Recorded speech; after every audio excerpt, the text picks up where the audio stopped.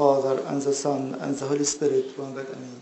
Today is the third Sunday of the 50 Joyous Days, and we are still in our series. We started just in the Thomas Sunday, Newness of Life. So St. Paul was saying, therefore we were buried with him through baptism into death, that just as Christ was raised from the dead by the glory of the Father, even though we also should walk in newness of life. And we are all invited to walk in this newness of life. So the first week, we have this subtitled New Creation. You have been recreated into the resurrection of Christ to live a risen life. Last week, we saw that the connection between having the communion, which is the bread of life, and how it is a newness of life through walking in obedience. And today, the old has gone. Let me share with you first the words of St. Augustine. He was contemplating on the woman when she left her water pot. Having received the Lord Jesus Christ into her heart, what else could she do? If you are coming this morning with whatever in our minds, St. Augustine says in other sermon that many are seeking Christ, but few are seeking him for himself. Maybe I'm coming because of any reason, because maybe I'm distressed, or I need to get the blessing of having him in a way or another to heal me, to give me a job, or to do whatever I want in my life. But St. Augustine is saying, few are seeking him for himself. Let us raise our heart this morning to seek him as a person, to love him as a person, not seeking anything from him, and then everything else will overflow from it. Having received the Lord Jesus Christ into her heart, what else could she do but abandon her water pot and run to preach the gospel? She banished lust and hurried to proclaim the truth. May those who wish to preach the gospel learn to abandon their water pot at the well. So all has gone. We would like to leave our water pot today in the church and to go proclaiming and joyfully receiving Christ in our hearts. So in verse 28 and 29 today we read this. The woman then left her water pot, went her way into the city, and said to the men, "Come see a man who told me all things that I ever did. Could this be the Christ?" The woman was going to the well as her daily habit. She used to go at midday to draw water. And some of us are coming to church as a weekly habit. We come on Sunday or every few Sundays to have the blessing of being in the church. But the Lord here is the same yesterday, today, and forever, and wants to encounter a personal relationship, personal meeting, a personal and divine appointment with each and every one of us. So he wants every one of us to focus on him.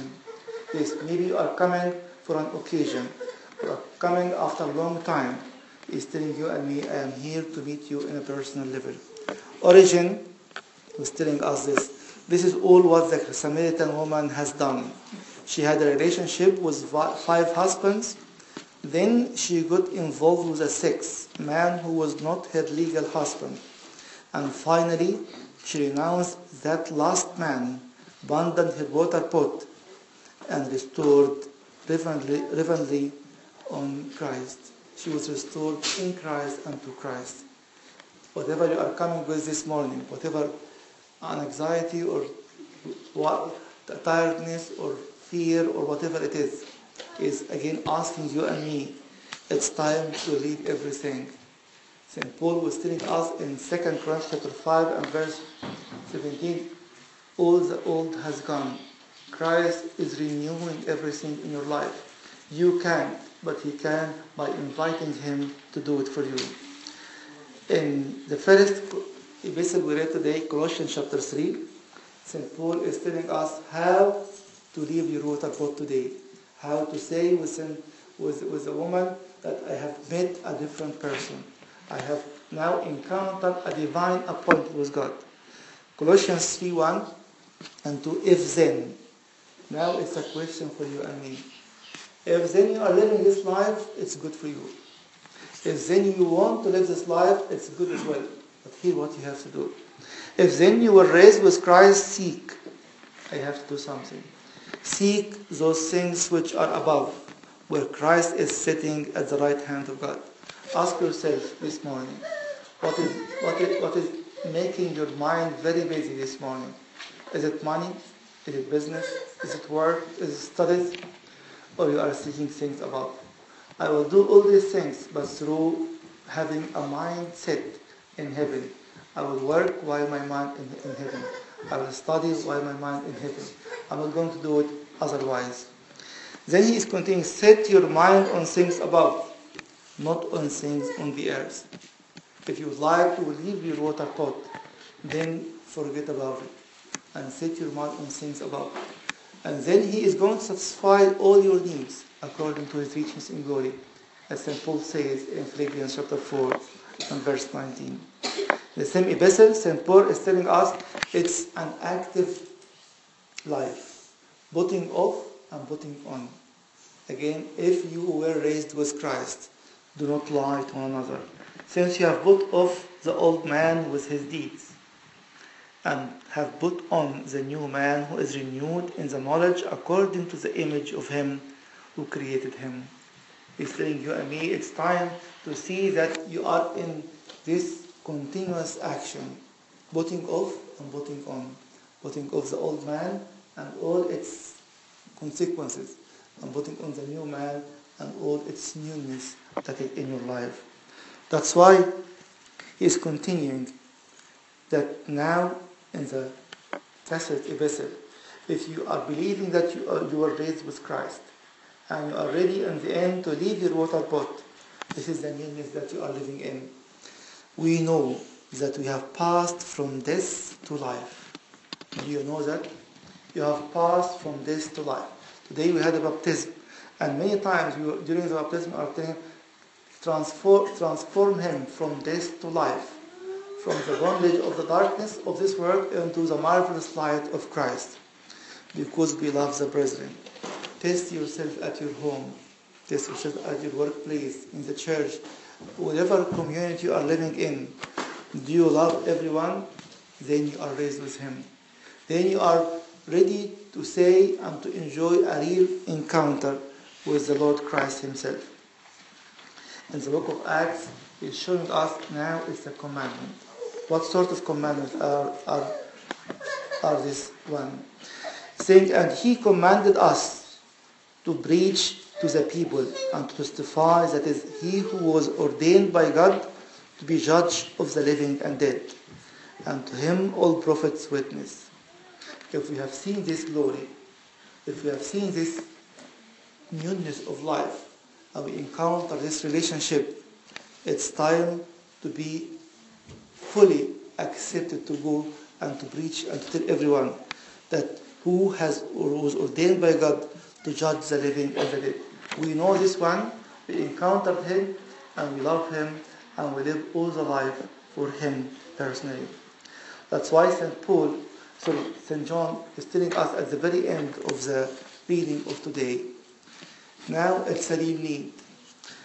Then they said to the woman, now we believe, not because of what you said, for we ourselves have heard him, and we know that this is indeed the Christ, the Savior of the world. We heard this verse many times, but can you testify to yourself? Now I believe.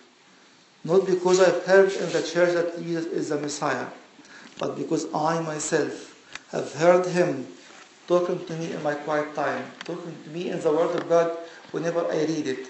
And I know that this is indeed the Christ, my Savior, my own personal Savior, and my cosmological Savior as well. Origen is commenting on this again and saying, in fact, it is better to be an eyewitness of the Word and listen to him without using the physical members or allowing the interference of teachers. We read it last week in the Gospel of St. John again, chapter 6 and verse 45, that it is written in the scripture that everyone will be taught by God. And this is what Origen is telling us. Everyone is going to learn directly from God. He teaches and presents images to the mind to reveal the truth more clearly It's better for a person to hear him than to listen to a report about him. I'm sure that we heard many reports about him. It's time to give your ear to him and to listen to him. For the person who does not hear him personally or see him is not covered by his power. That's why we lack this power of resurrection, because we are not listening about him or for him directly, but we are hearing just reports about him. For just to think about it during this liturgy, and please take it home. We email you in the same day with a PowerPoint to think of it. Check your water pot. What are you going to leave this morning in the church before you go? Something you came for it, not seeking the Lord himself, but seeking him to do something for you. He's ready to do it for you. But first, leave your water pot and seek him as a person, and through him everything will be satisfied.